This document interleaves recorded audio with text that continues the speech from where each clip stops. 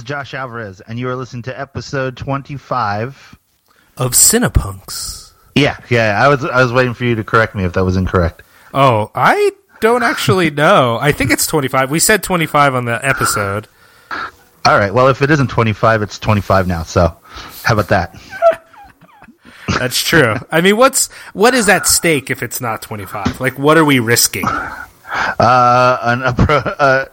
We're risking people's faith in us being able to count, which, if you can't trust me to count to 25, then verily you can't trust my opinions on movies.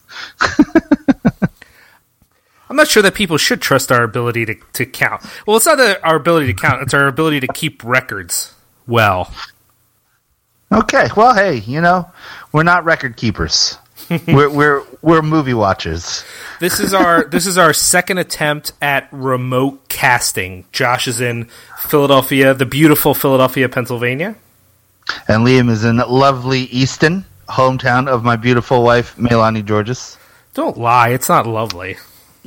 Your wife is lovely. Well, my wife is lovely. Yeah, I don't know what to tell you, man. It's what it is. It's beautiful. How's the weather over there? I rode my bike today for the first time in like 20 years, and it was wonderful. I let the wind stream through my non-existent hair. What is it in Philly right now? It's 50 or so? Something like that. I don't know. It's nice enough with the sun out and no snow. It's a general rule that the temperature at my house is always 5 to 10 degrees colder than it is where you are. Wow. Okay, well, hey, man, we're on the up and up. That's what that means. Yeah, true. No, it's good. Yesterday was really nice. Today is a little bit nicer, but there's still snow everywhere. I can't deal with the snow, man. I'm so bummed on this snow. I'm ready for this winter season to be over, and I'm ready for us to be complaining about how hot it is. Yeah, that'd be nice. I like complaining about how hot it is. That's a better complaint cycle. Yeah. All right, let's get started. Man. Yeah. So welcome to our this is our special Salad Days episode. We sat down with Scott Crawford and Mr. Jim Sa. Jim Sa. So I guess, and I was trying to suss out from the titles, but it seems like they made this movie Salad Days together, right? Like Scott was, I guess, the director. Jim shot a lot of it, was a producer, editor. So it was definitely like they did this together. This was not just Scott or just Jim. No, yeah, Jim was cited as the director of photography for the movie. And apparently he is an old school photographer from the D.C. area, and he has been shooting punk shows for a very long time, which is why Scott wanted him. I mean, in addition to them being friends, from what I could gather, Scott wanted him to be the DP for the movie because a lot of the pictures from the time were shot by him. So he wanted to have that congruence between the way the movie looked and the way that his memory of pictures from zines and all that stuff, like he wanted them to meet. From what I could understand. I mean, like, I could just be wrong. They could just be bros and we're like, yo, bro, want to make a movie? Yeah, bro. And then that's how that went down. But who knows? You know what I mean? I don't know. I wasn't there. I'm just saying. But yeah, I just know from the movie, Scott was listed as the director, and Jim was listed as the director of photography. So it was awesome. We also got a chance to work with our main man, Joseph Gervasi of Exhumed Films and Diabolic DVD. And we also had our ever-present and ever-supportive Evan Villella with us, who, although he didn't say anything, which is why it's worth mentioning. And then we had Mr. Mike McTurnan, Mike DC from Damnation AD and When Tigers Fight. He was with us to add a edge of legitimacy to our youthful queries into this DC documentary. It is interesting. We've done this twice now where we have someone on who is familiar with what it is we're talking about. They're familiar with that scene. They're familiar with more of the specifics. But as an individual, they are a soft-spoken person. Mike DC is not a talkative guy. Yeah. It was like when we had Bull on. We had Joseph's brother Bull on. And Bull's great, and he knows a lot about... All right, we're back. Sorry, we had a little bit of technical difficulties there, folks. All right, hopefully we won't have any more of those. Yeah. You know, the internet, it's not reliable. It might not be the internet. It might be the. It's not the tool of the internet. It's the tools using the internet. You're saying it's user. You're blaming user error, huh? I blame myself. It's somehow my fault, I'm sure. So anyway, we were talking about having Bull with us when we spoke with Bill Perrine from the It's Gonna Blow San Diego Underground Music from 1986 to 1996. Right. He had toured in San Diego and played at the Che Cafe a bunch of times with his bands and everything. And yet when we got to the interview, he definitely was the more soft-spoken of the three of us, counting Joseph as well, which is pretty funny. I love Mike DC. I'm really glad that Mike DC was able to be with us. I just, like I said, no offense to him or anything. I just, there were definitely multiple times where I thought, man, I'd really like Mike DC to jump in and whatever, but we're glad. He had a few really good questions. When you're listening to the episode, folks, you're not going to be able to hear him very well. We had microphone issues. We didn't have the problem we usually have, so we don't have a lot of echo. It doesn't sound too bad. But while we were doing the interview, this microphone, the one I'm on right now, actually, and it's doing pretty well, but while we were doing the interview, it just kept cutting out. It was very weird. Yeah, it's very Cinepunks. Yeah, I mean, that's... we're kind of like a rambling cavalcade of catastrophe. So we are working at rectifying that situation, however. Yeah, we have plans in the works we're going to share with you guys real soon. We just, it takes a lot of work to get these things together. So we're doing the work right now to try to get some money together and... improve our sound quality a little bit. Improve our recording scenario a little bit. I mean, that's what it boils down to, is that once we have reliable equipment and a reliable way to use that equipment, I think it's going to sound a lot better. It's going to sound professional. It's going to have a sound quality befitting the lofty topics that we discuss on a bi-weekly basis. And we're going to go so corporate with it, like we're going to start wearing suits, and Exxon will be branding everything. If you could see us now, we look so good. It's true. I feel a little uncomfortable with the Halliburton face tattoo I got, but I know it's going to pay off. Someone in the neighborhood called me a dandy fop today, which I felt kind of weird about because I live in Kensington. But do you live in Kensington, England? Why'd they call you a dandy fop? Were they transplanted here from like Victorian London? I don't understand what's going on. I feel like he might know you. I don't know. It's weird, but whatever, man. I was like, look, these tassels don't come cheap, homeboy. Keep that PCPMA going, brother. I gave him the fist. That's strange. But, I find that strange. Yeah, just a little bit. When you said he might know me, were you saying he might be homeless? Is that what you were going for? No. I was implying that you told him to make fun of me. Oh, I would never tell anyone to make fun of you. Well, let's be clear. I would never tell anyone to call you a dandy fop. I don't understand. Hey, man, rap life is real life. You know what I'm saying? I would go with net life is real life. I wanted one of those shirts that was like, talk shit on the net. Of course, then again, I probably should avoid that. That was an old me. Now that I've officially gotten in Twitter arguments with dudes who could beat me up, I should avoid that sort of thing. Still one of the funniest things of the year so far. Yeah, let's leave that alone. I don't want to get back into that. We're not going to talk about it because we're bigger than that. Yeah, that's why. Not because of my fear. But because we're bigger than that. We're above it all.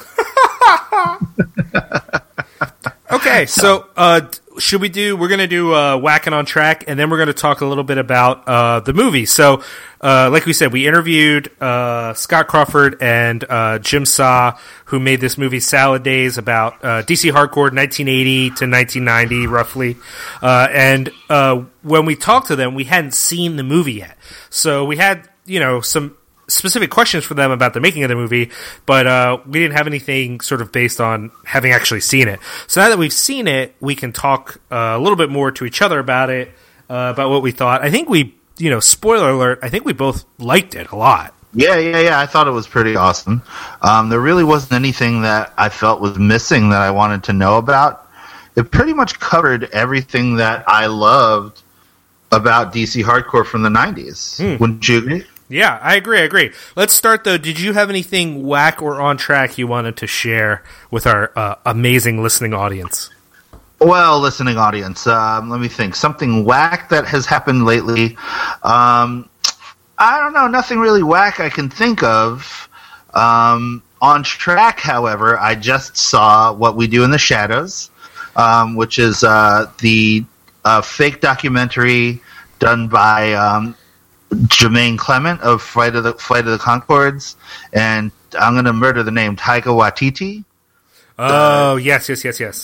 Yeah, so in conjunction with Funny or Die, they made this like mockumentary style movie about 4 vampires that are roommates, and they're getting, it's like months before this like ball that they're. Have you heard about this? No, I will say this yet again, because I've said this a few times, both to people individually and on the podcast. If you have Hulu, watch the trailers on Hulu, because a lot of people I know were like, oh, I've never heard of that. I didn't see anything about that. And that trailer's been on Hulu for months, like months and months, actually. Like, as soon as they had a trailer, they put it up. So I saw it. What I wasn't aware of is if it was ever going to play in this country or not. Like, I remember they were doing a Kickstarter to try to do distribution in the U.S., so the fact that you got to see it is pretty cool. Yeah, it's still playing at the Ritz at the Bourse. It should be at the time of you listening to this episode. But, man, it was hilarious. I mean, it wasn't one of those movies that you watch and you're, like, dying, like, throwing up because it's so funny. It's one of those movies, though, that if you love horror movies, and if you specifically love the vampire brand of horror movies, it plays on a lot of the tropes in those movies, and it's really, really fucking funny. And those dudes are just naturally hilarious. I mean, Rhys Darby's in it, and I think that dude is amazingly funny. Like, he is one of my favorite Kiwi comedians of all time.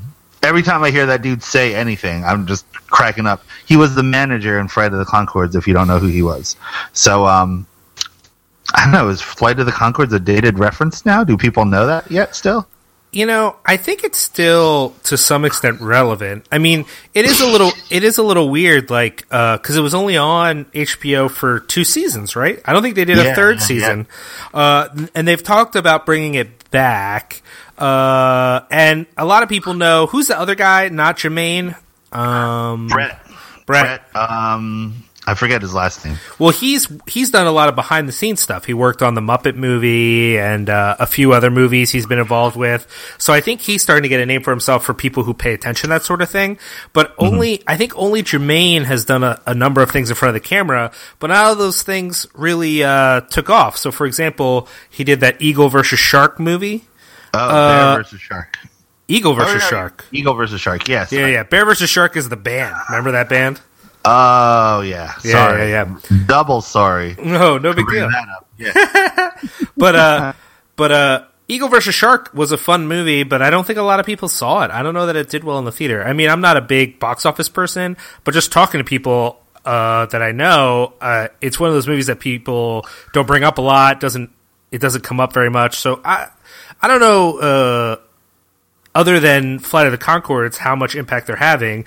But I know a lot of people have mentioned this movie to me. I don't know if it's because of online stuff or whatever, but a lot of people have brought it up to say, I want to see it, I'm interested in seeing it. You know, a few people have asked me if I know how they can see it, if they're not in the Philly area, so... Yeah, dude, it's totally a movie that you should see because it has some amazing lines in it. It's all improv. Which, you know, I mean, like, all the dialogue is improvised and everything. So there wasn't a script from what I understood. But it is hilarious. It's so funny. Like, some of the stuff in there just had me screaming. Again, it's not one of those movies where you're, like, rocking the whole time, you know what I mean? But, like, they're just, like, real subtle hints of stuff in there that stay with you that are really, really funny. So that was way on track for me. So, I haven't seen... we also, since we've last talked... Have we talked about Metalhead? No, and I didn't get to see it. So I'm gonna put that on my whack list. I thought that was whack. Tell me about that. Part of the reason I didn't go see it, I mean, I needed to get home. It didn't make sense for me to go see it anyway. But one of the reasons I didn't go out of my way was because you said it was kind of whack. Well, Metalhead is a Norwegian family drama wherein, like, in the first 10 minutes of the movie, this young lady who's like the daughter of this relatively normal and happy family. That she has a brother who's like into metal and stuff. And there's this horrible accident in like the first 5 minutes of the movie, and the brother dies. And then this young lady then uses heavy metal as like a coping mechanism, and she starts going through her adolescent changes and all that stuff. Like she starts wearing black and like leather coats and Iron Maiden t-shirts and all this stuff. And the movie culminates, and I mean, I don't want to spoil it, but basically what it is a family drama where one of the weird radicals of the movie is that one of the kids listens to Burzum and like Mayhem and stuff like that. So but it seemed really outsider-y. Like it didn't feel like a fair representation of what it's like to be a member or at least an appreciator of a subculture. It felt very like, I'm seeing this on TV, so I'm going to start wearing lots of eye makeup and corpse paint. And, it seemed very superficial, very touristy to me. And because of that, I mean, it was beautifully shot. It looks really nice. And the way it's very slick in its representation of Norway, like, because it's very, how, like, if you watch other movies, like Leviathan had that same thing, very Tarkovsky, like, lots of like long shots of nature and like lots of like long pans with no words, this kind of thing. Like it had a lot of that in it, but in the end, the narrative was just so janky. Like it just didn't make any sense. In like an emotional sense, like it didn't make sense for the characters, or what part of it? Like how did it not make sense, or was it still just the cultural aspect where they're just not getting metal right? Mostly because they're just not getting the metal aspect of it right. Because that is the culture ultimately that they're selling us, right? Right. The thing is, a spoiler alert. The movie ends with the woman headbanging to records in her room with her parents. So you have like this weird... It just seemed like if ABC Family did a movie where one of the characters wore corpse paint. Does that make sense? Yeah, but I mean were you expecting it though to be something else, like for it to be like a real metal movie, like by metalheads? Here's the thing. So, the one that had A. Robert Lowe, where he's in the group with the nature people, and then he's in the black metal band, and then A Spell to Ward Off Darkness. A Spell to Ward Off Darkness. Now that movie made sense in the lexicon of heavy metal, of specifically black metal and underground culture in general, because it felt legitimate. That movie felt honest. You know what I mean? This movie, okay, so I'm going to spoil it. Can I spoil it? Is that bad? Should I not? I mean, let's just say right now, Josh is about to spoil the movie Metalhead. If you care about that, you should fast forward by a minute or 2 minutes or 3 minutes. I don't give a fuck. I feel conflicted. But okay, so in the movie, she's really bummed that her brother died, right? And then she gets into this whole blaming God because now she's listening to metal. And this culminates, of course, in Nordic metal fashion with her burning down the village's church. She burns down the church. There's a church burning scene. It's intense. The one priest who's trying to help her actually listens to heavy metal, and she's just going through all these changes. And then it comes out that the family gets caught, and they realize that she's the one who had burned down the church. So instead of putting her in jail, they do this whole thing where they forgive her, and then together, her and the metalheads rebuild the church. I don't know. You get what I'm saying at here, man. It seems like the emotional core of the movie doesn't really make sense for you. No, it resonates in more of a quasi Judeo-Christian dogma as opposed to an understanding of what committing yourself to a musical subculture is like. Well, I do think it's strange, the whole, because my brother died, I'm now going to burn down a church.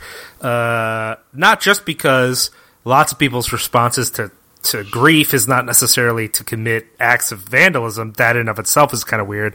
But I think more to the extent that the people in Norway who are that committed to burning down a church don't have reasons as personal as their brother dying. It's actually a larger, like, they see themselves as part of a cause. You know what I mean? Like, maybe not as political, but it's, you know, that statement is not a personal, it's not, I'm mad about this, so I'm gonna, you know, but then again, I didn't see the movie, so. Yeah, see, I don't know. It seems so twisted with what I understand to be the ethos of Norwegian black metal. Sure. And then have this family drama play out with that. Like, not that I think that the guys in fucking, you know, I don't think that, like, heavy metal dudes that like to wear bullet belts and stuff, like, they all, like, you know, kill their parents and then just go out and live with, like, amplifiers for their guitars and then play Beastie Riches and, like, you know, they all just have long hair and stuff. Like, I don't think that there's, like, some weird, like, you know, not, I mean, I get it. People come from places, right? And, like, if you're, you know, you have parents, and you, just because you listen to Leviathan doesn't mean that you're going to be out there with, like, a flamethrower and burning, like, you know, churches down and all that stuff. I mean, it'd be cool if you did. I mean, you know, so let's be honest, Leviathan is pretty awesome. But I'm saying, like, you know, it just, I feel as though when you take subcultures and you try and place them into movies like this, it never ever works. It never ever comes out as legitimate. Like, I don't know, did you ever see any, let me think. Are there any movies where straight edge kids are in it? Well, yeah, there was briefly that movie that the guy from Strife was in, right? What was that movie called? God Money? Maybe. Was that it? Yeah, that was it. Yeah. Wasn't that a movie with straight edge in it? I didn't see it because the guy from Strife was in it. Oh, you. The other movie was, what was it? It was the Murder City Devils guys. They did a movie called The Age of Quarrel, and it was like a punks versus straight edge kid movie, like the Greasers and the Socias, which makes sense because let's be honest, man. A bunch of those straight edge kids, not calling anyone out, but you know, it's a very white male middle class phenomenon. now I want to see that movie. We've had this conversation before where you actually don't approve of subcultures in movies, and I do not agree. Like, I've often thought I do not have the wherewithal to make a movie. Maybe someday I will decide that's how I should be spending my time and try to concoct a movie. But the idea that I would open with a character living in the city and do their sort of like morning montage routine and have it be, you know, literally a song from Age of Quarrel, that gets my cinematic boner up. Like, that to me is such a sick idea. And I'm for it. I'm for the use of punk and hardcore. You know, the more anthemic songs. I mean, you don't have to put like your friend's band in a movie or something, but for example, as far as a movie coming up that I'm excited about, there's that Punks versus Skins movie coming up that Patrick Stewart is in. What? I don't know about this. What? Oh, yeah. I'm trying to remember. Almost like an Assault on Precinct 13 style movie. Like, a bunch of punks find themselves in this club, and then there's all these white power skins, and they're trying to, like, escape. You know, I can't remember what it was called.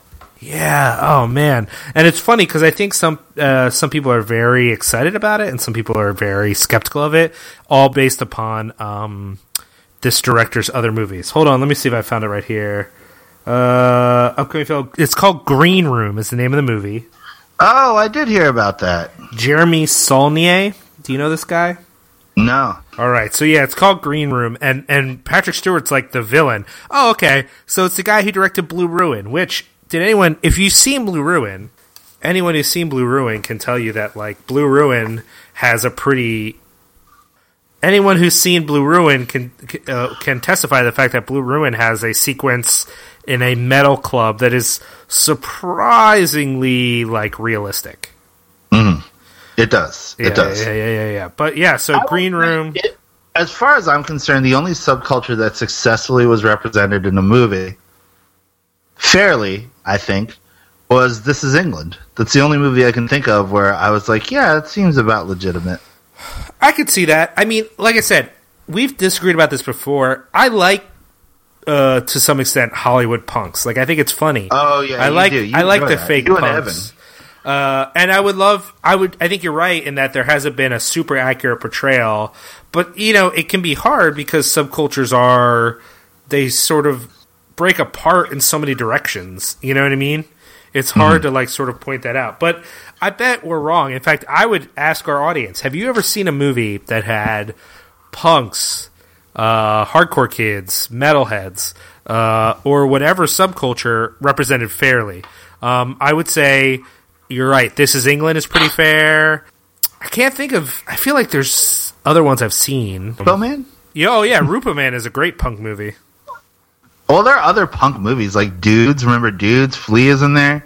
And, yeah, but, I mean, the thing about Dudes is that it's not, like, about the subculture in that way, you know? Yeah. You're right. Anyways, it doesn't matter. Point is, back to what we were saying before. You thought Metalhead was whack. Yeah, I was not into it. As far as whack, I recently watched a documentary for Synapse. We have that 2 cents column, which, by the way, if y'all want to keep up with that, Synapse is a website that my friend runs. I occasionally write for, and I help edit sometimes. And it's a pretty good site. And on that site, there's a column called 2 cents where we pick a movie of the week and people submit like 200 words or less about that movie. So participation hasn't been that high lately. So if you feel like you have time in a week to write, I mean, 200 words is like a small email. You know, it's like not a lot to write. Yeah. If you're someone who thinks you would be interested in participating in that, we're looking for, that's for anybody. That's not like if you think you're an expert on movies at all. So we watched this movie called Drew, the Man Behind the Poster. And it's about Drew Struzan, who, if you've never heard of Drew Struzan, I'd recommend checking him out. He's an artist who's done, famous album covers and posters for, like, Indiana Jones, Back to the Future, Goonies, The Thing, like, Police Academy movies. He's just done all these movie posters, and the documentary is sort of about his life, and how he got into art and all that. And I love Drew Struzan. I have a big book that's like his collection of things. I would buy his prints. Like, I just think he's a great artist. Man, that movie was so boring. Like, I don't know if I've seen a more boring documentary in a long time. Like, that was just, and I felt bad because I think I'm supposed to like it out of like a respect for Drew Struzan, but no, like, there's just no way. Like, that, I actually can't remember the last time I was that bored watching a movie. Well, bad movie's a bad movie, man. Yeah, It was a shame because, like I said, I love his artwork. I guess the stories about how stuff got done, like, for example, when he made that Thing poster, he knew nothing about the movie. Someone just said, did you ever see The Thing, the 1954? Yeah, or I think it's 54. It was the old movie, You ever seen The Thing? He's like, yeah. Yeah, they're remaking it. That's it. That's all they told him to make that poster. So, like, that's... What poster was it? Which one? For the John Carpenter one. No. Was it the silhouette with the guy in the parka? Like, what was that's... You don't know... Oh, so you're not a Drew Struzan person. You don't know much about this stuff. No, I don't know much about Drew Struzan. Get on the internet and look it up. Basically, every iconic poster from the late 70s through the 80s is Drew Struzan. Like, Okay. that is him. He is... Like the Star Wars, like... Oh, yeah. Especially, the triptych when they released a special edition of the 3 Star Wars posters that go together? Yeah. That's Drew Struzan. That's like him and a paintbrush. Like, he's unbelievable. That's awesome. No, he's amazing. Like, so much respect for him. And yet, the movie, not so good. I could knock it down. It really bummed me out. What a bummer.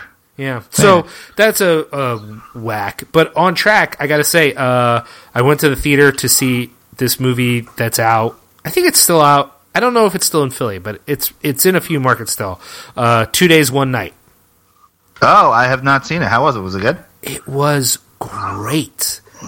Might, like, I don't know. I'm assuming it's a 2015 release.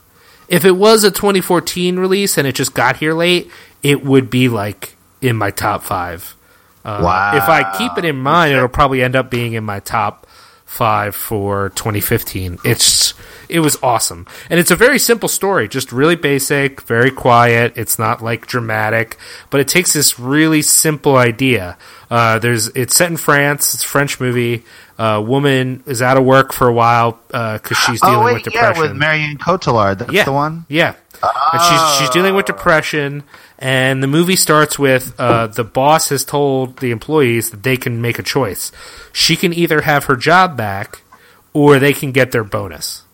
And so the movie's just a weekend of her going to people's houses and trying to talk them into letting her get her job back, and how difficult that is and kind of embarrassing it is. It's very human. Nothing dramatic happens. No one tries to kill her or anything crazy like that, but it's dramatic in how real it is. Like, you feel it. It was an emotionally demanding movie with a very simple, relatable topic. And for me, I don't know if it meant to be this, but the movie to me is so much about capitalism. It's so much about how management will always dehumanize labor. Like, it just will. Like, that's, why wouldn't it, you know? And the movie never makes a political point, but the movie itself is almost a political point just because it's so real. You know what I mean? Wow. So I loved it. Man, I thought it was great. Yeah. Okay, well, I think that's good. That's our good whacking on track. We need to jump into because the interview is, it's a little long. It's not too long. It's shorter than some of the other interviews we've done. Yeah, it's about a little less than an hour. So as far as Salad Days, I want to start off with this. Do you think Salad Days is possibly the best punk documentary you've seen? I think it's the most inclusive of the punk documentaries that we've seen lately. Sure. I don't know if it's the best, because I really liked It's Gonna Blow. I really liked Filmage. I really liked a lot of the ones I've seen recently that I think are awesome. But as far as music that I care about goes, this music, like, we got to talk with Scott about, like, One Last Wish and Rites of Spring and Fugazi. Like, these bands were they were the epitome of aggressive music to me when I got to it. You know what I mean? Like, when I got to the point where caring about music and music meaning something was a little bit more important to me, they were the bands that introduced me to that concept. So being able to talk to people about those movies, about those records and stuff, it was awesome. I mean, like, and even, like, Swizz is in there, like, I love Swizz. Halo of Snakes, my band, we loved Swizz. All of us, like, love Swizz a lot. And Dag Nasty. It was cool just to see, like, all these interesting little stalwarts. The one caveat that we had, the one issue that I had, was that when we screened it, it was at Underground Arts, and unless you were sitting in the front row, you didn't know what the bottom titles were. And that's where all the names for all the people and the bands that were in were displayed. So I didn't know any of the people except for the people who I just kind of knew who they were, like Brian Baker and, like, Kevin Inoue and, like, all those dudes. Like, nope, Ian MacKaye, like, you know those guys. But then, like, the lesser known people, like the dudes from Soulside, I don't know what that guy's name is. I never will. Because unless I rent this movie or purchase it so I can watch it at home. Well, let me just interrupt real quick and say I want to make sure we separate the viewing experience from the movie itself. So I want to talk more about the movie itself, but yeah, let's do a second. I can't remember the last time I had a viewing experience as bad as this. Yeah, it was a rough one. And I don't, not a movie theater. Yeah, and I don't want to make it about that because I don't think that's fair to the Salad Days guys. And I think they were great to talk to, and I think the movie's really great, so I want to focus on that. But you can't not mention the fact that the Underground Arts is a terrible venue for film. I mean, let's be honest. We've talked trash about Underground Arts as a venue for music in the past, just in the sense that it doesn't sound great. You have to have a lot of people in that room for it to sound well. But that wasn't the issue here. The issue here is having a projector where things are blocking the projection. That doesn't work. Like, that's not okay.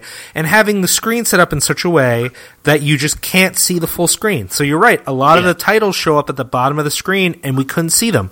Then, and this is, the projection thing, you could at least say, well, Underground Arts is a music venue. They don't know anything about movies. It's not their fault that they messed that up. But I will say I was not happy with the way that the crowd was dealt with. One, in that they sold it way past the seats they had, which is expected. That's fine. But then all the people who were standing up, no one was explaining to them that if they're back there yelling at the top of their lungs, then you can't hear the movie. So that was really distracting. And at a certain point, there was a drunk woman who I guess was just not agreeing with the movie or didn't appreciate the movie and was like catcalling, or not, I guess not catcalling, she was heckling the movie, which she was yelling at Fugazi. And here's the thing about heckling a movie. If you want to heckle a band, at least that logically makes sense. I might get mad at you about it, but at least there's someone there. How can you heckle a movie? They don't know what the fuck you're saying. Here's the funny thing that happened when we were talking to Scott and we're talking to him and Jim. We were, one of the questions we asked, you'll hear it in the interview, was we were like, so was there anyone you couldn't get in touch with for the movie? And their answer was, well, we tried to get in touch with the Bad Brains guys, and we couldn't. We just couldn't find them. They're all geographically dispersed. We don't know. We don't have any good contact, whatever. So we leave the back room where we did the interview. We walk into the main room where they're doing the screening, and sitting there eating popcorn is HR. H motherfucking R. And he's just sitting there eating popcorn, dressed head to toe in camo. Just awkwardly sitting there scarfing popcorn, just eating it unabashedly. And I went to talk to Scott, and he was like, yo, that's HR sitting right there. And I was like, that's him, right? That's HR. And he's like, yep, HR sitting right there eating the popcorn. Lo and behold, classic picture was taken that night by Liam of me and Evan with HR. It was crazy. It was just so funny that was the one band they had trouble connecting with. And dude's just hanging out. And here's the thing. He's sitting next to this girl. And it's after... his wife. That was his wife. That was his wife? Yeah, the white lady. I had no idea. She kept wiping him off every time he was going to take a picture with a fan. It was really funny. I couldn't help myself. He would just turn to her. Someone would come over and ask if they could take his picture, and he would turn to her, and she would reach over and wipe off all the popcorn bits from his body, and then he would stand up to take the picture. HR, man. He's crazy. Dude, awesome. Liam, I got to go because I got to cook dinner. Oh, man. Okay. Well, I guess we're going to wrap up then. This is a quick little episode for everybody. So, to summarize, Salad Days was really good. Yeah, thanks again to Scott and Jim, and also thanks again to our man Joseph, Mike McTurnan, and Evan, who is one of us because he is our homeboy and we love him. Yeah. And so I gotta cook dinner. Sorry, guys. All right, that's good. Okay, very good. Anyway, yep. So enjoy the interview, and we will be back soon with more stuff to talk about with movies. And if you get a chance, go see Salad Days. It covers a lot of different bands. It gets really in depth with a lot of stories. I haven't seen that much detail about the Discord guys as I saw in that movie, so I think it's definitely worth your time. Definitely an awesome movie. Thank you so much. All right, y'all. Thanks for listening. We're going to cut over to that interview right now. Sorry to Scott and Jim. They were very anxious to hear what we thought about the movie. We liked it a lot. I thought it was really handled really well, and we wanted to spend a little more time talking about it. We just didn't get a chance to. So we'll hit it up again on the next episode just to let you guys know some of the details. But it was very Discord focused. They didn't focus as much on some of the other bands, but those are most of the bands you're going to know anyway, are the bands that are on Discord. But I thought the whole thing was done really well. I learned lots of things I hadn't known before. I actually saw, as a guy who's kind of obsessive about bands, there were still bands and artists featured that I didn't know anything about, and I heard a lot of stories I had never heard before in that film. I thought it was filmed well, it was edited together well, it had a really great pace, so I can't recommend it enough. And it ends right at the height of Fugazi's sort of popularity. As we know, there's a lot of DC bands that did some good things after that, so maybe they'll do a follow-up where they talk about like 90 to 2000 DC bands. I don't know. But yeah, enjoy the interview, and thanks to Josh for taking time out of his schedule to record an intro with me. I just wanted to stay on after and say how much I appreciate him doing. Thanks a lot, and tell your friends about us. Okay, bye. Okay.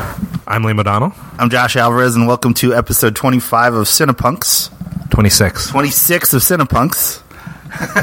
Thanks. Yeah. You can start over now? No. And we're happy today to have a couple guests with us. So we are sitting with quite a few people, but let's start with our main guest, Right. Scott Crawford. Mr. Scott Crawford is here today. Director of Salad Days, a documentary on DC Punk. Happy to be here. Thank you, guys. Have you, actually, I didn't know that. I should have researched this ahead of time. Have you directed other things? This is my first. Wow. Okay, cool. We're going to get into that. Also with us is the amazing Joseph Gervasi. Very good. Hello.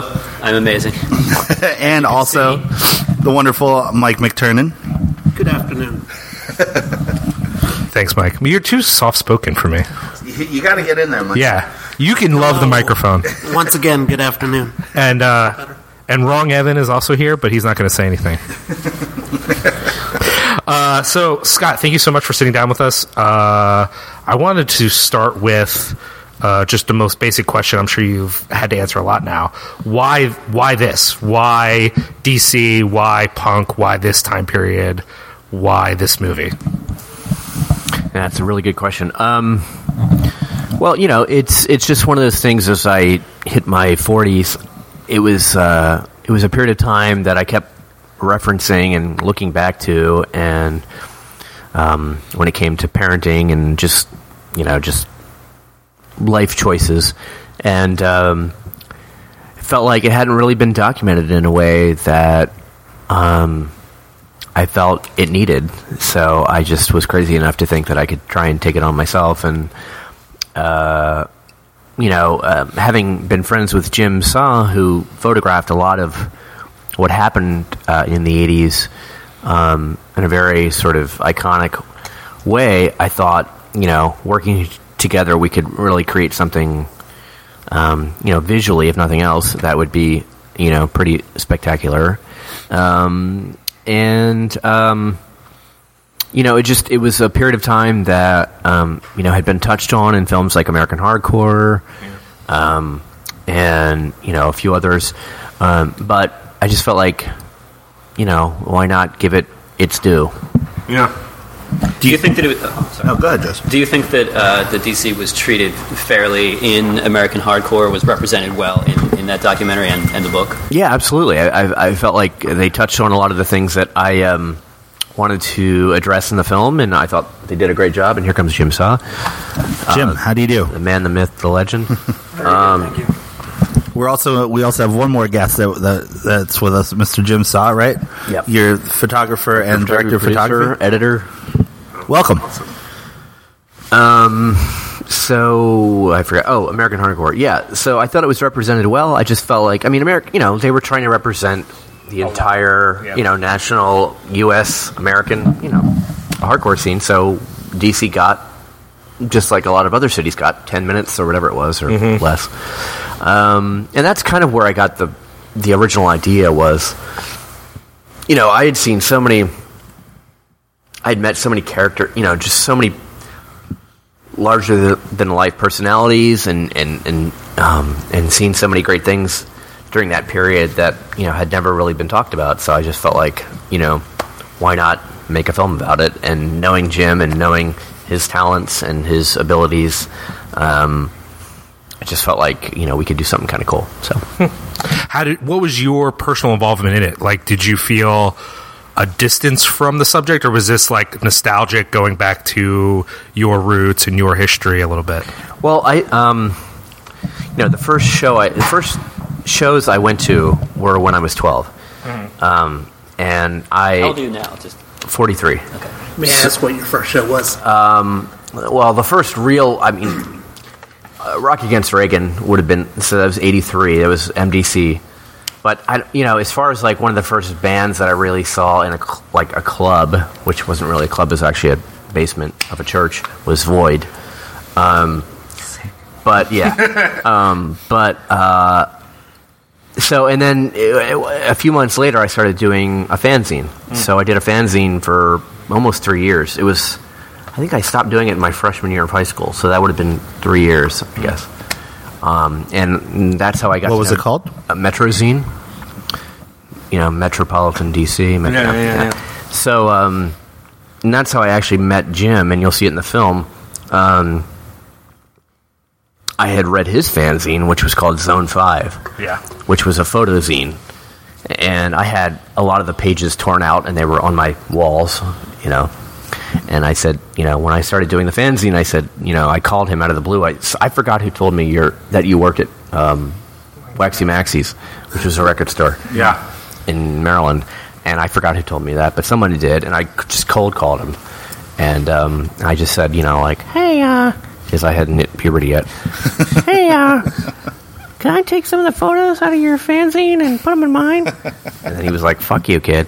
And I don't know if I can say that. Sorry. Yeah, you can say whatever you want. Totally cool. And Jim was even, at 19, was a curmudgeon even then. And it was like, fuck you, kid. But, Anyway, and that's how I got to know him. So we've known each other since. So it's been over 30 years. How do you come to be going to hardcore shows at such a young age? I was, my parents just, or my mother just said, get the fuck out of the house. I don't really want to see you anymore. No, I just, let's see, my best friend's older sister, who I had a crush on, who was gorgeous, listened to, like, all this DC hard, and I had no idea what this shit was. I mean, at that point, I was listening, I think one of the first singles I ever bought was, I think I bought a Flock of Seagulls single. I can't remember, but and I was into guess which one it is. I was into and I was into like all that like Brit new wave stuff, and I thought I was really cool at like 11 or whatever, like reading Trouser Press and like into Kaja Gugu and stuff. And then I discovered all this like, and I would walk by her room and she'd be like going nuts to like Minor Threat and Scream and Government, all these classic hardcore bands. And I think what initially for me probably got me interested was just the amount of times that they said fuck. And so that got me really interested. And then I remember one afternoon I was just like, I walked in, I was like, what is this? And she goes, sit down, I'm going to change your life. And she played me, I remember it was still Screaming, and Out of Step, Teenager in a Box. That's all I remember. So, and then after that, and then I started going to record stores, all the local record stores. There was like 3 of them, right? Joe's, Y&T, and Smash. Oh yeah, I didn't venture down to Georgetown because that was too far, and my father refused to drive to Georgetown. The traffic was too bad. Vinyl Ink was like later, 86 maybe. So this is 2 record stores. Anyway, and then I realized, holy shit, this stuff's happening in my backyard. Like I didn't, you don't have any concept, and then you realize this stuff's happening here, like in your literally in your neighborhood. Yeah, Scott was lucky to have someone like introduce him. I have a lot of older brothers and sisters that they introduced me to, like the Beatles and the Stones and Bob Dylan, which was awesome. But I had to discover punk rock on my own, and then it was actually Rocky Horror Picture Show, which went down to just do some, get out of the suburbs, and then actually some of the people that were integral into the DC scene, Danny Ingram and stuff, would DJ before the movie played.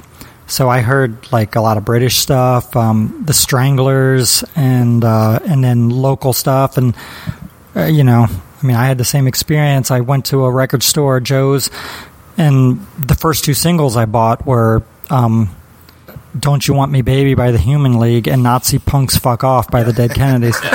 And I was just like, I found that receipt. I still own it. And I was just like, wow. I was just like, I would like to receive that mixtape. Or someone's like, here, I made you a mix. It was just all new, and it was all cool. I wasn't, I realized, I got more discerning later. Yeah. So, you said this is the first film that you've made. Right. Is this the first film that you've worked on? I've shot on many films and been a shooter, but it's the first one that I've edited and produced a feature length. And were you working in filmmaking before? So this is sort of what the reason I'm asking it this way specifically is: was it this was a story you wanted to tell? Let's do a movie, or was it I want to tell the story and I'm already involved, or I already care about film, or something like that? Well, I mean, so I did a fanzine when I was a kid, and then I never stopped. So I stopped. I mean, well, that's not true. I stopped when I hit high school. Yeah, and then I started another fanzine in like 90. And then I started another one in like 93, and then I would just start them, and then they would kind of reach this nice little, and then they would just what for were whatever. they called? Well, let's see. So the one in 90 was called I think Noiseworks, and then the other was called, and then a couple of years later, another one was called Bent, and these were all. I was working with great. I mean, like Jason Pettigrew, who's now the editor at Alternative Press, was one of my contributors to the zine, and all these great writers, and so I never really stopped writing about music. What's that? And photographers. And there's some guy named Jim Saw was a photographer, and then a couple years, and then I had a kid, and then like 2000 came around, and I just decided to start another one. And but this one I really wanted to make a living at, so I wanted it to be glossy and I wanted it to be full color and blah blah blah. So I started it. It was called Harp, and then like a year later, another magazine publishing company bought it, and so I ran that for 7 years and continued to work with Jim throughout that whole time. So I never really stopped writing about music, and so I was the editor-in-chief for those magazines. So I had, so my background is kind of, just writing about this stuff. So, for you and for Mike and for Jim, like, this documentary covers from 1980 to 1990. Yeah?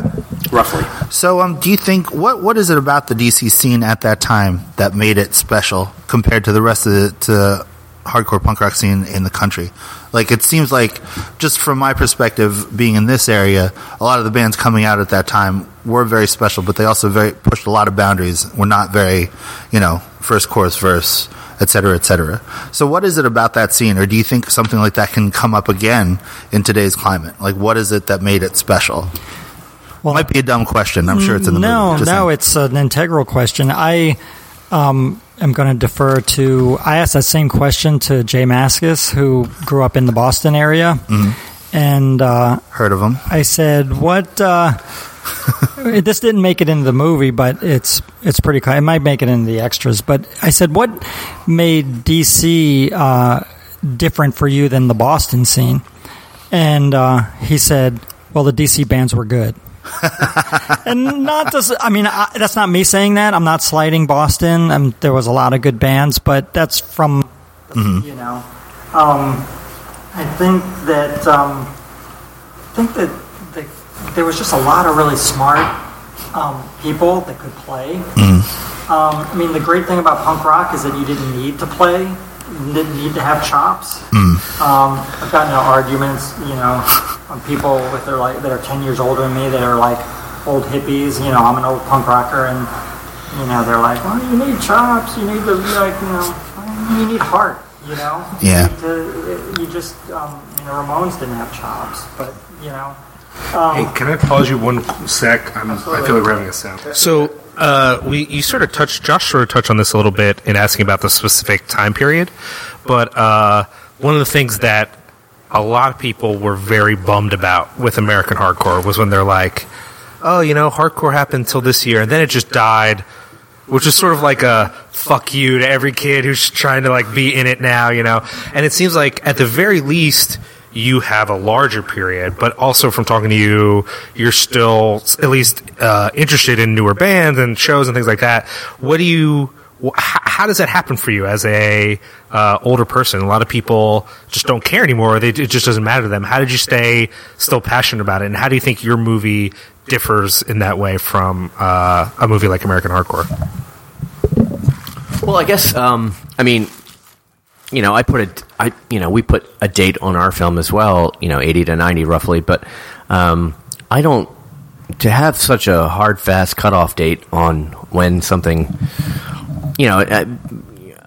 people said the same thing about punk rock after the Pistols, so, which was complete bullshit. So, I didn't really buy into that, but again, that's my own. Maybe in other cities. I know what they were trying to say. I know that I think American Hardcore was 84 or 85. Is that when it stopped? I think it was 85. Okay, so I know that a lot of bands at that point were sort of more interested in combining, I think, like metal and stuff like that.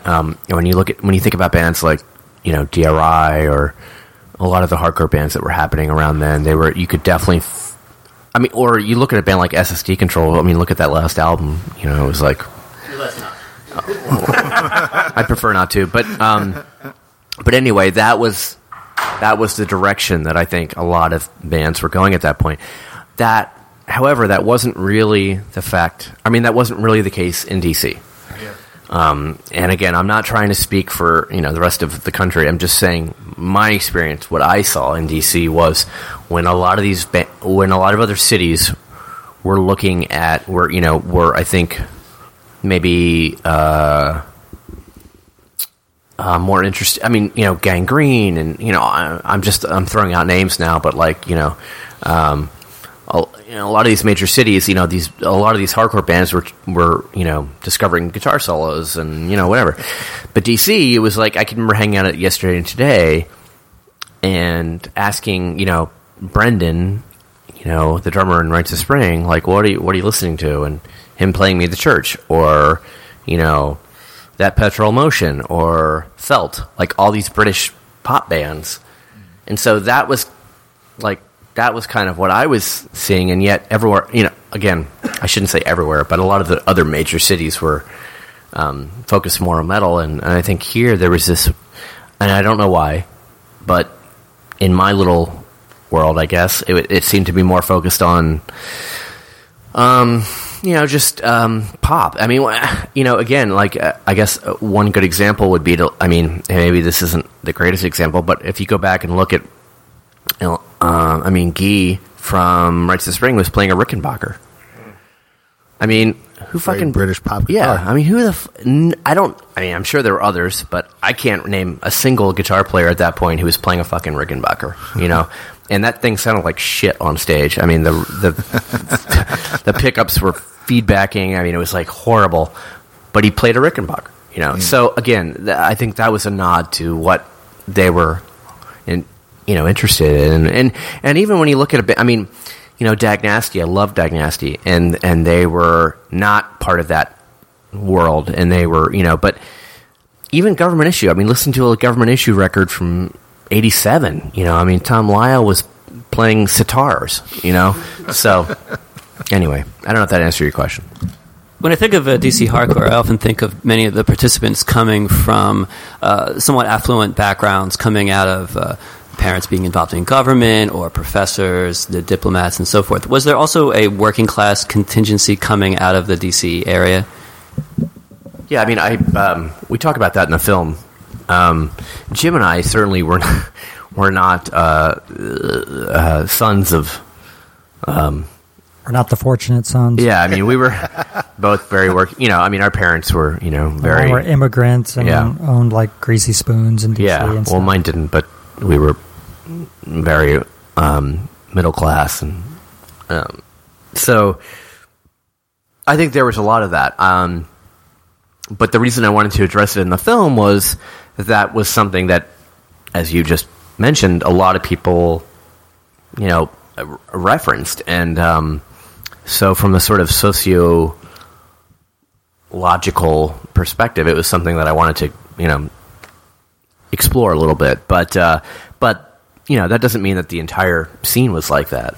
You just had people. I mean, Ian MacKay's father was a writer for the Washington Post. Ivor Hansen from the Faith. His father was very high up in the Navy. You had all. Kenny Inoue. His father was a senator from Hawaii. So you had these.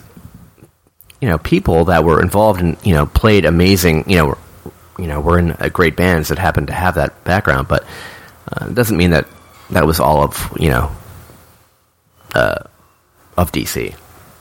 I mean, Jim and I came from the Silver Spring, which is right over the DC line. Oh yeah, and that's where we came. Which is kind of a semi-working class, suburb. Was there anyone you wanted to talk to for the film that you could not get a hold of, or was there any sort of footage you couldn't get, or what were sort of the white whales that you weren't able to nab for the movie? We tried pretty hard to track down the Bad Brains guys. Tried on several occasions, and just couldn't make it happen for whatever reasons. Most of which were geographical. They were just, there was some. I think we pretty much got every. Did we get all? I mean, I would have liked to have had more Scream footage. Who were such a phenomenal band, but there just isn't that much. I mean, we tried to kind of vet like the footage, and we didn't want to just throw anything in there. I mean, we could have, but we wanted it to be. We wanted it to look halfway decent, and a lot of the footage that's in the film in the very beginning is black and white, very grainy. But I wanted to show also sort of the evolution of like from 80 to 90. So when you see the footage from 80, it's like black and white, grainy. You don't know what the hell's going on. To the end of the decade, some of which Jim had shot, it's very different. So, but I think probably if there was footage that I don't know, maybe Dag Nasty. I felt like there wasn't enough Dag Nasty footage and there wasn't enough Scream footage. I mean, is there someone I'm leaving out? No, I mean we do have both those bands, but there's little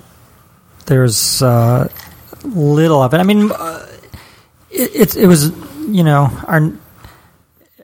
it would be nice if our next movie is like a little later because the 80s were it was a transitional period. Like no one owned video cameras really. It was not till the late 80s where they became affordable. Like they were these big 2-part things, and so it was very tough. But we managed to come up with a lot of incredible footage, and I think we cover a lot of the seminal bands, maybe a little more Dag Nasty, of a more higher quality. But I think the stuff we included was looks and sounds pretty good for the time. Scream, there just wasn't too much. They, like Scott said, they were an incredible live band. But I think the one that we got in there, like one or two things that really shows them off. So compared to like other music documentaries and other documentaries in general, just from the filmmaking aspect of what you guys have done, what are the things that you wanted to avoid? What are the things that you wanted to emulate in the making of this film in terms of how you wanted to see it play? Like what, as filmmakers, like switching gears from music fan to filmmaker, what were the things that you wanted to pay attention to? What were the things that you wanted to avoid? And like what other movies do you feel like that you took influence from? Well, personally, I made a point of not looking at too many other music documentaries. I just kind of had it in my head how I wanted it to look. And I think the one thing Jim and I discussed pretty early on was just wanting it to be a little maybe slower paced than a lot of these your average punk rock documentary that tends to be like just bum, bum, bum, bum, just... Yeah, we didn't want a million flyers. Yeah, I didn't want like 1,000 flyers, and I didn't want like, this barrage of music and flyers and But obviously, you need to have that part of that culture represented as well. So I just wanted there to be a balance, and I think we talked about that pretty early on. And we wanted it to be like the music is very kinetic and fast, but to juxtapose it with visuals that are, like we wanted it to be more artful and more, slow, like you said, and I think I think they work together. As filmmakers, as documentarians, are there other documentarians whose work you've looked at or has informed, maybe not necessarily this project, but you as filmmakers? Pennebaker is a big one for me. Yeah, Don't Look Back. I've watched it like a dozen times, and I'm influenced by that cinema verite. And I wanted to have some of that, and I think we did. But it's hard when you're, he was in the moment, whereas we're talking about something that was 30 years ago. So all you can really capture is what these people that you're interviewing are feeling in the moment. And I think was the toughest thing. That was hard. And I think we were able... I think that... I think there were a few people that we spoke with where you could... you saw that it was still, meant something. And I think that was, without sounding like a pretentious douchebag, but I think some of that was captured in the moment. Sure. But it's hard when you're talking about something that was, so long ago, and to try and...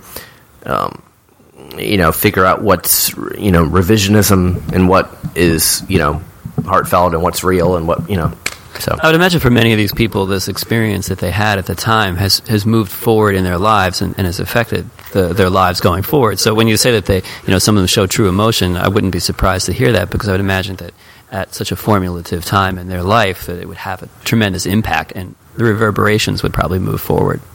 I think people were all over the map with that. Like there were some people, that still playing music and still very much involved, and some people that have moved on, but it still meant a whole lot to them, like Mark Anderson or Mark Sullivan, who actually isn't in bands anymore, but just speaks on it eloquently and really puts it in perspective. And then there's some people that maybe a little bitter that maybe they thought they could be rock stars and it didn't happen. So it's really all over the map. But everyone, no matter what their take, are still really look at it as an important and life-changing time for them.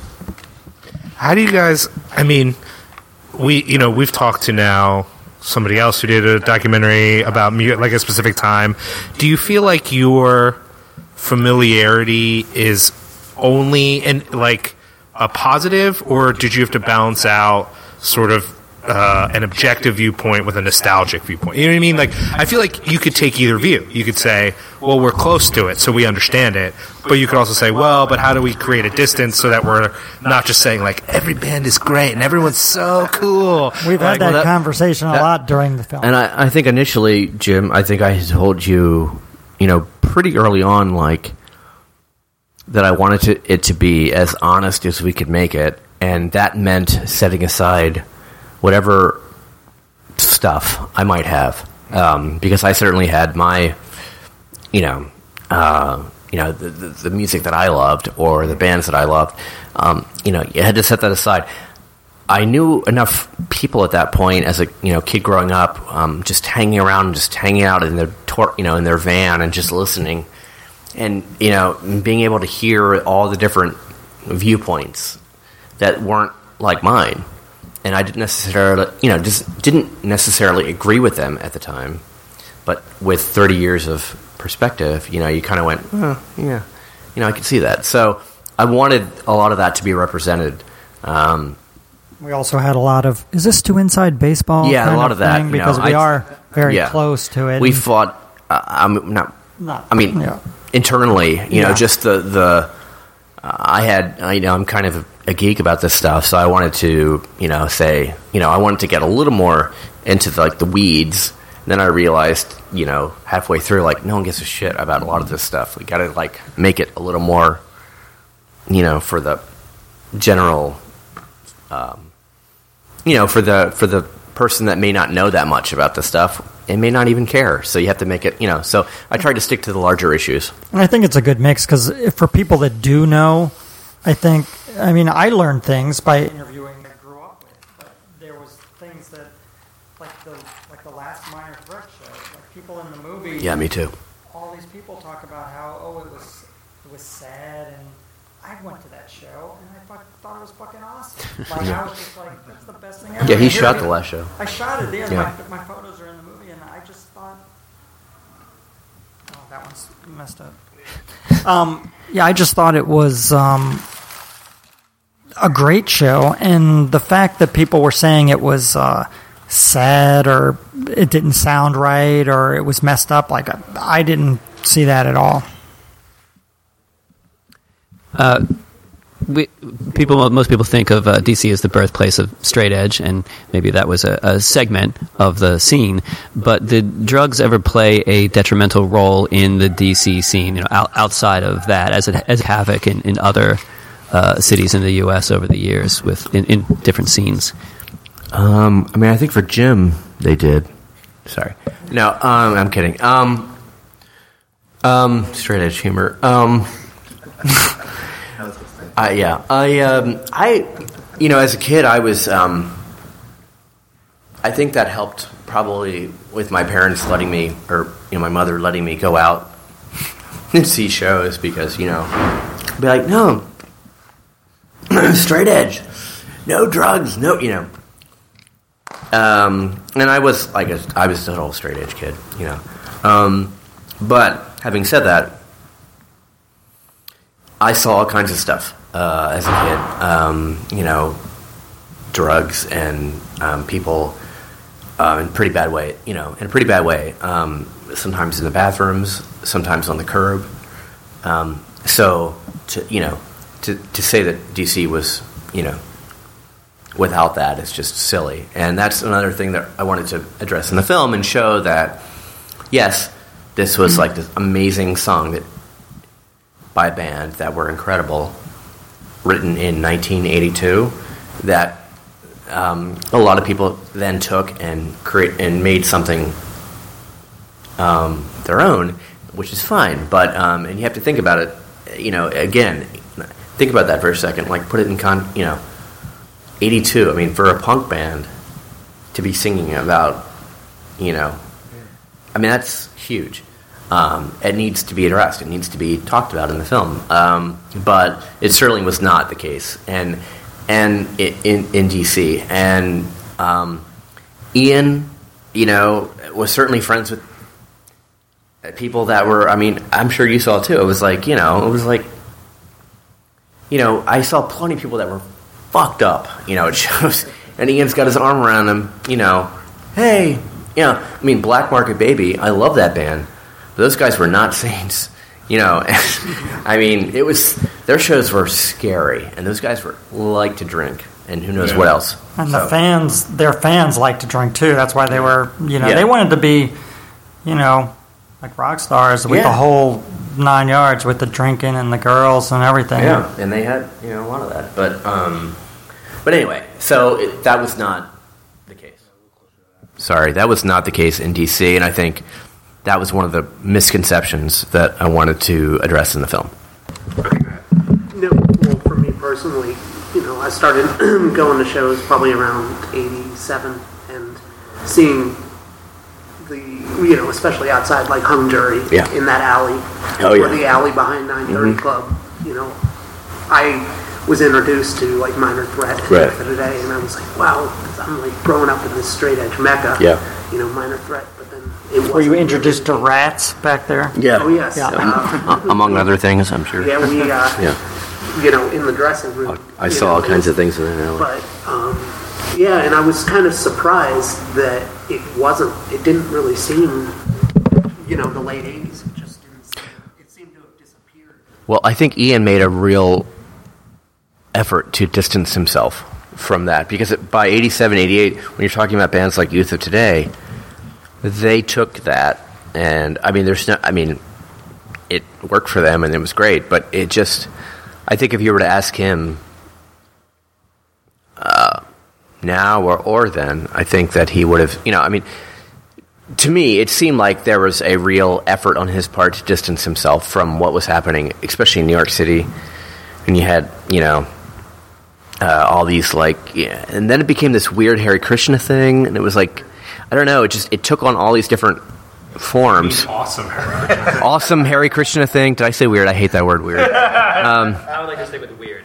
Okay. Yeah, that's fair. That's fair. No judgment, but it did take on all kinds of different, forms. And so I think at that point, Ian, if you were asking him about straight, if you were asking him about him now, he'll talk to you about it at length, but I'm not sure, and I don't want to speak for him, I'm just saying, in my mind, I just remember feeling like there was a definite, even in 87, when Fugazi started, there was a definite, okay, I'm gonna, this other stuff, I don't know about. This is all I know, is, this song I wrote, and this is how I live my life. I don't know about this other stuff.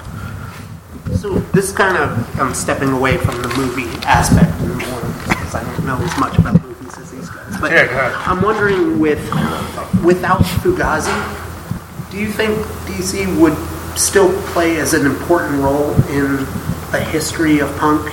Because a lot of the bands that were important to me, like Embrace or Rite to Spring or SOA, never really toured all that much, didn't really have an impact nationally, until it seemed like after they had broken up. So without Fugazi, where do you think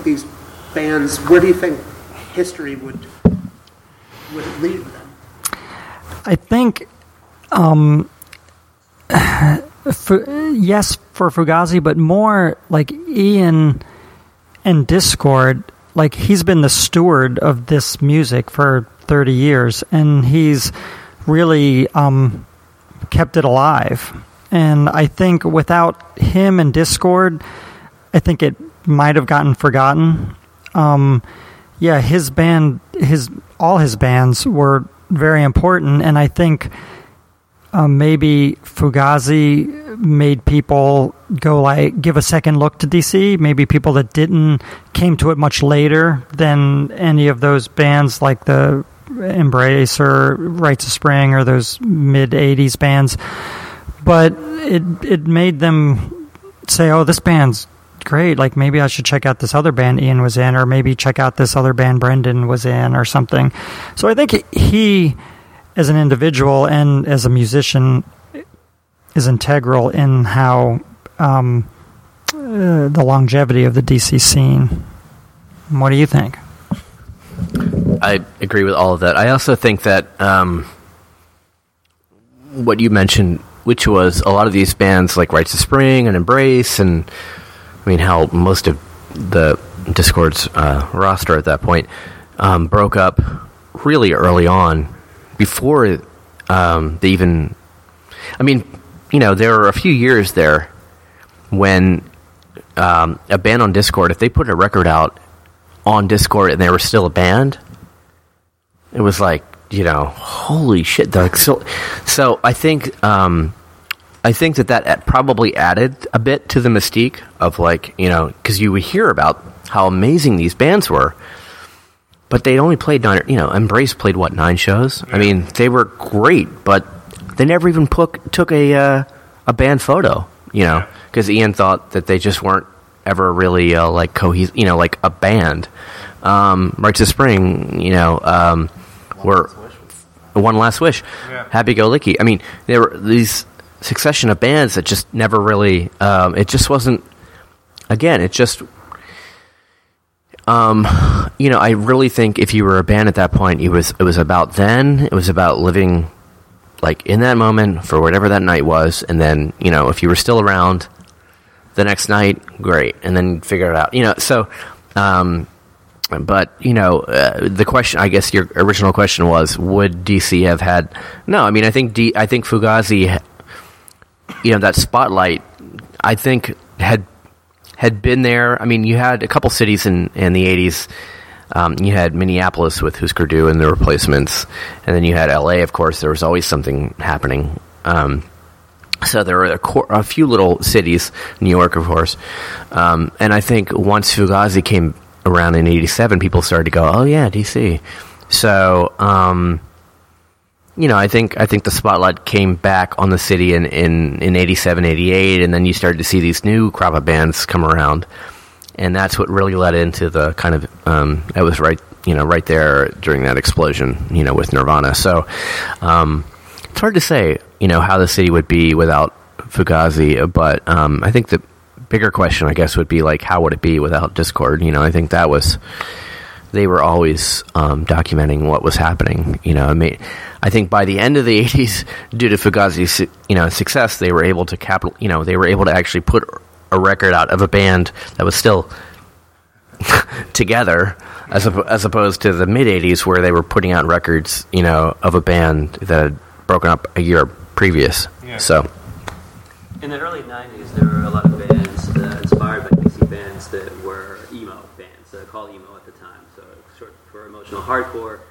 It had been inspired largely by DC, and then through the 90s, as the 90s went on, emo began to take on a different meaning. So the meaning that many people understand, if you say, I listen to emo music now, and maybe this is more a few years ago, it's dramatically different than this music that came out of DC and San Diego, and then became this thing in the 90s.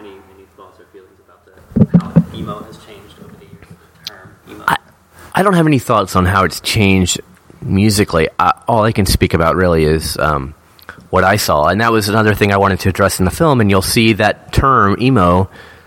I wanted to get to the root of that and where that started. Who was the first? I remembered the first time I heard it was, Brian Baker kind of made fun. It was Brian Baker from Minor Threat and Diagnosty.